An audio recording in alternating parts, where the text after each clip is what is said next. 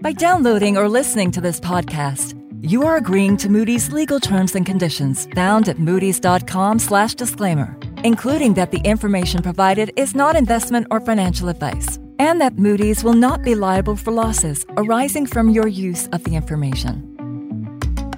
I'm Danielle Reed, and this is Moody's Talks Focus on Finance.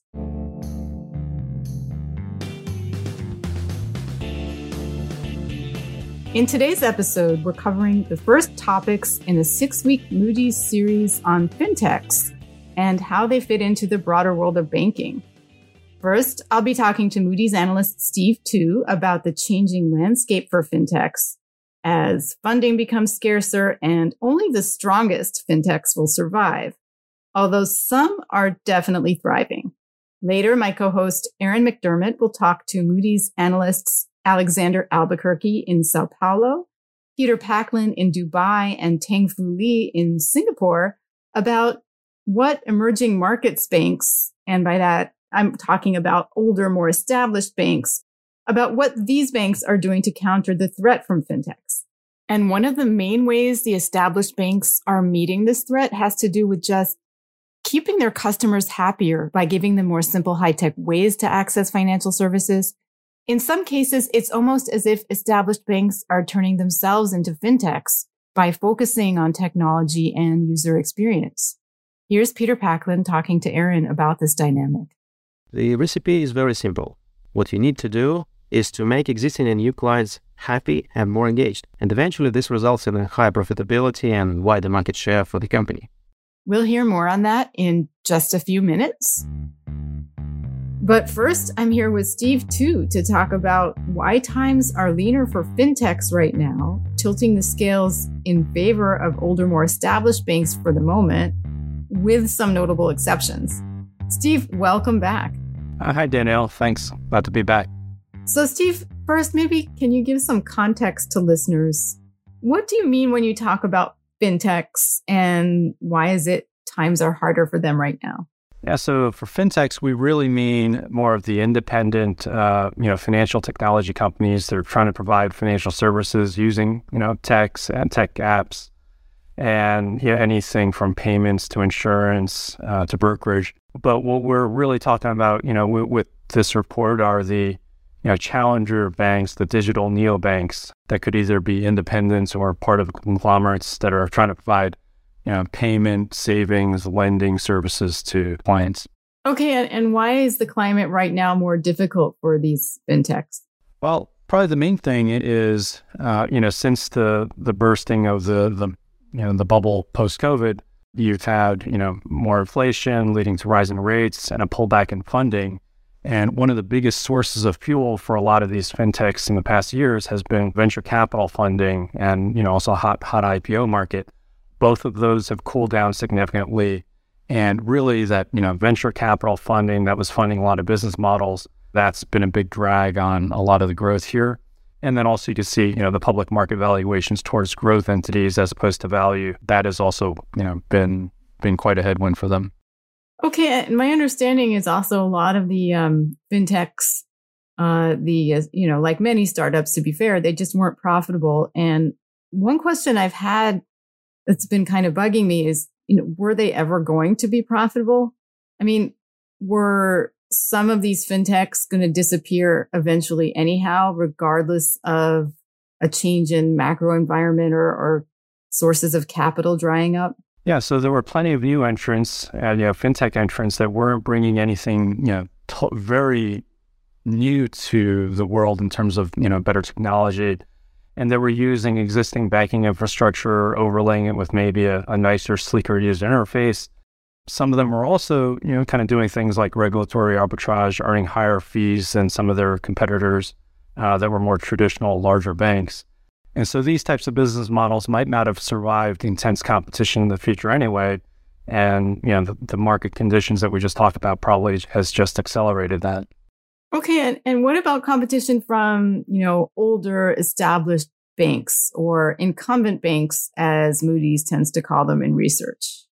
Yeah, so the incumbent banks have definitely realized the disintermediation risks they could face from, fintechs and also, from big techs. that were trying to get into financial services. And a lot of them have definitely, taken this more seriously, up their capital spend in technology, not just on the maintenance side, but on, the client acquisition and servicing and analytics side. A number of them also have made acquisitions. And in our report, really, we found some very compelling examples of this, mostly in emerging markets, where the banks have some incumbents have really taken this very seriously and dramatically invested in digital transformation, and some of them even really pivoting their business models to almost even look like more of a tech company than a bank. Right. And in emerging markets, there is a really big need for some new creative ways to broaden access to financial services. That's my understanding. Yeah, it's actually kind of interesting. Some of the most compelling examples we found, not only on the fintech side, but on even on the incumbent side, have been in emerging markets. And that's probably because there's a lot of the unbanked populations, the underbanked populations are very large there. And companies can really use technology to increase access to broad swaths of the population. On the fintech side there, the government seemed to also recognize this, and they do want to promote that more. And the regulations have been actually more friendly to challenger banks there. Yeah, and in fact, in the report you recently published, you mentioned that there are some examples of fintechs that have posted really impressive growth, even in today's more difficult climate. Yeah, I think one of the main points we want to make is that, even with all this difficulty for fintechs currently, the long-term promise of technology to lower costs, increase efficiency, broaden financial inclusion, reduce frictions, that still remains. And when we looked around the world, we found some very compelling examples of, digital challenger banks that were still doing very well in this environment. Some of them are actually associated with, some large technology conglomerates, someone like a Kakao Bank, but then there are also like standalones, like a Nubank, that were benefiting from what we just discussed, a very fertile environment of unbanked to grow in. And, they've been very successful growing in Brazil and now have expanded into Mexico. Right. And since you mentioned Nubank, that's actually a nice segue over to Aaron, who's going to be talking to Alexander, Tangfu, and Peter about some established banks in emerging markets that have risen to meet the threat from fintechs like Nubank. Thank you, Danielle, and welcome Alexander, Tangfu, and Peter. Alexander, let's start with you in Brazil. First of all, some background on Brazil. There's a pretty big fintech there, Nubank, that has gained market share very rapidly. I think Warren Buffett invested in it. Thanks, Aaron. Yes, you're right. We're talking here about Nubank. It's a company that was established as a credit card company operation. It offers not only credit cards, but digital accounts to its clients. And one of the reasons why it has grown so much so fast is the fact that it started to offer products to low-income individuals, so individuals that not necessarily had banking products in the past, right, that were either underbanked or underserviced by the traditional banks. And these are very simple products, for example, a credit card that has a minimum, for example, of $10, very small amounts of limits. And this access to credit cards and to financial service has been one of the secrets why the company has expanded so much its operation. You did a case study on Itaú, the largest retail bank in Brazil, about the ways it's been trying to meet the fintech threat. What's Itaú been doing? Well, I believe it's important to highlight here that Itaú and the other large incumbent banks in Brazil, they are heavily adopters of technology, and they have been invested in technology improvement of their operations for a long period of time, for over 20 years now. In the specific case of Itaú, what we have noticed is that the bank is very active not only in acquiring other companies that can help the bank to provide additional service, but also developing its own digital application and also moving to a more customer-centric philosophy that banks, as a matter of fact, they have been doing in Brazil in the past 10 years. So these are all important steps that Itaú has been taking to maintain its participation in the market. Itaú has also made some acquisitions in the fintech space, right? Yes, you're right. As I briefly mentioned before, Itaú has, in the past 5 years, we have seen that the bank making some acquisitions of other companies and fintechs as well. One example is a cloud-based digital broker that the Itaú acquired in January 2022 that add electronic trading to its suite of products. In July of that same year, the bank also acquired digital broker that offer financial service to Brazilian customers that are domicile abroad or that have financial investments abroad. And the bank also acquired a digital application developer to help launch applications to its customers. And because attracting younger and unbanked or underbanked people is a theme in all emerging markets, because the populations are younger and there are many more people without bank accounts, what's Itaú doing to reach that segment? Well, that's an interesting question, right? Last year, we saw the bank launching a digital bank with digital accounts for gamers in Brazil. So it's mostly, to very young people, teenagers and young adults, which they could, besides having this digital account, they could accumulate points and they could have rebates or discount in buying, games in certain stores. But Itaú has also been focused on capturing other type of clients that not necessarily belong to its customer base. For example, the bank has also launched a payment application called ITI or ET. And this application is mostly focused on low-income individuals. So it's an attempt to compete with Nubank. And it provides clients with an account, a digital account that has no fees attached to it. And most interestingly, with this new application, Itaú has already been able to increase its customer base by roughly 20 million clients.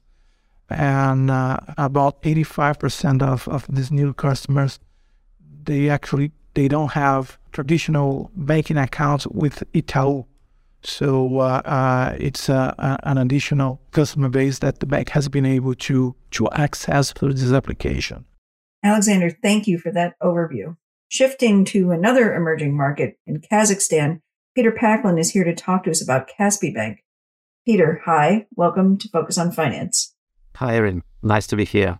So, Peter, one approach an established bank could take to meeting the fintech threat is to turn itself into a fintech? Or at least that's what it looks like Kaspi did? Yes, that's exactly what Kaspi Bank began to do a few years ago. And today, it looks and works as a large-scale technology company offering a wide range of client-centric services far outside the usual remit of a bank. Interestingly, that 5 years ago, the company dropped bank from its corporate title, rebranding itself as simply Kaspi KZ. And about 15 years ago, Kaspi was an ordinary medium-sized bank in Kazakhstan with about 300,000 customers. For the reference, the population of Kazakhstan is about 19 million people. In 2007, Michael Lamtadze became a new chief executive of the bank, and he began transformation of Kaspi into a retail-focused bank and then began developing its payment business. In 2014, Kaspi introduced an online marketplace to provide customers with online shopping experience. So it did reinvent itself as a fintech, basically. Yes, indeed. Today, Kaspi KZ is the largest payments marketplace and fintech ecosystem in Kazakhstan with a 12 million customer base. The group encompasses several companies, of which the largest and the most important are Kaspi Bank, a fintech pillar, Kaspi Pay, a payments pillar, and Kaspi Shop, marketplace or e-commerce pillar. Since 2006, the group has increased its assets more than 5 times to $8.5 billion, while its net profit surged 21 times to $1 billion in 2021. Its market capitalization was about $14 billion at the end of last month and exceeded its book value by 9 times, a multiple more often associated with high-growth IT companies than with banks. And Kaspi KZ also demonstrates a very strong profitability results, with return on assets of 11.8% over the first 9 months of 2022. So very successful. How did that happen? The recipe is very simple. What you need to do is to make existing and new clients happy and more engaged. Happy and engaged customer is usually loyal, stays longer with the company, purchases high number of products, and generates higher revenue per client. And eventually this results in a higher profitability and wider market share for the company. Over the recent years, incumbent banks have introduced various tools to evaluate customers' happiness, loyalty, and satisfaction with particular products or banking brand more generally, including use of Net Promoter Score or NPS, Customer Satisfaction Index, and other metrics. For instance, Kaspi makes over 50,000 phone calls monthly just to get its clients' feedback and data to calculate NPS. There's one anecdote you include in the report you wrote on this about a product Kaspi actually discontinued. Can you talk about that? Sure. A few years ago, Kaspi noticed that its credit card business, although making a significant part of the loan portfolio and generating a significant part of net revenue, it had a negative NPS as a product. People hated different fees attached to credit cards and that they couldn't repay the debt over time due to its revolving nature. So the product was very profitable for the bank, but made lots of clients unhappy. And eventually, Kaspi's management took the decision to shut down its credit card program based on negative feedback. Instead, in 2016, they launched Kaspi Red, a buy now, pay later product that enabled customers to make purchases at select retailers with interest-free 3 months installments. So that's the story in a nutshell. That is interesting. So even though credit cards were really profitable, they actually listened to their customers and decided to scrap the whole program. Peter, thank you for that. And staying in Asia now, we're going to check in with Tengfu Lee about Bank Central Asia in Indonesia. Tengfu, hi. Thanks for joining us. Hi, Erin. Thanks for having me. So, Tengfu, tell me about Bank Central Asia. Sure. Bank Central Asia, or BCA, is Indonesia's leading transaction bank. It is also one of the most profitable banks in Asia. Among others, the bank has two unique strengths that I would really like to tell you today. Firstly, BCA has a superior access to low-cost current and saving accounts, which constitute more than 80% of its deposits. Secondly, the bank's efficiency is unparalleled, with a cost-income ratio that is below 35%. And BCA's digital transformation has been key to its leadership in transaction banking. And in fact, more than 90% of the transaction volume is now processed through internet and mobile channels. So what's BCA doing to push back against the threat from fintechs? BCA outperforms on customer experience thanks to digitalization. If you go to the Google Store, you will find that it is highly rated. And I'll say there are two main reasons for the outperformance. The first one being BCA has in fact made all kinds of financial transactions really convenient to customers through what we call Application Programming Interface, or API connections with thousands of partners. These connections not only enable BCA customers to make payments for a wide variety of services, they also allow them to book hotels, hail rides, and do grocery shopping through the bank's mobile app. In addition, BCA customers can pay with just a single click at many third-party online platforms via the bank's one-click feature. And the second reason is BCA has developed a wide range of digital financial services. They include companion apps Sakuku and Welma, which provide digital wallet and investment services, as well as Merchant BCA, which allows corporate customers to monitor and manage payment transactions on mobile devices. That is a lot of digital financial services. Tengfu, I read somewhere that there are something like 90 million unbanked people in Indonesia, which is close to a third, I believe, of the country's population. What's BCA doing to reach some of the unbanked and also the younger population? I'm going to guess there's some overlap in sort of the Venn diagram of young population and unbanked or underbanked population. You are right. Financial services remain underpenetrated in Indonesia. And in fact, young people are a large part of the unbanked and underserved population. This had, attracted many local and overseas investors to acquire small banks in the country, with the hope that digitalization will help them expand into the untapped market. And obviously, BCA has done this too by setting up a banking subsidiary that provides online-only financial services called BCA Digital. Its mobile app Blue is designed for the younger population and is embedded into its affiliated e-commerce platform.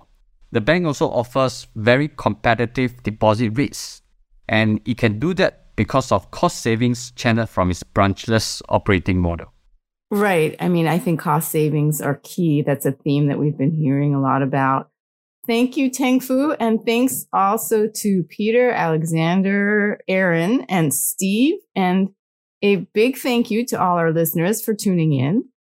To dive deeper into any of the topics in this episode and see all the research for the FinTech series as it comes out, you can go to the link for today's episode at moodys.com/podcasts and click on the show notes. And if you're listening to us on your favorite streaming platform, please remember to follow or subscribe. And please tune in again soon for future episodes of Focused on Finance.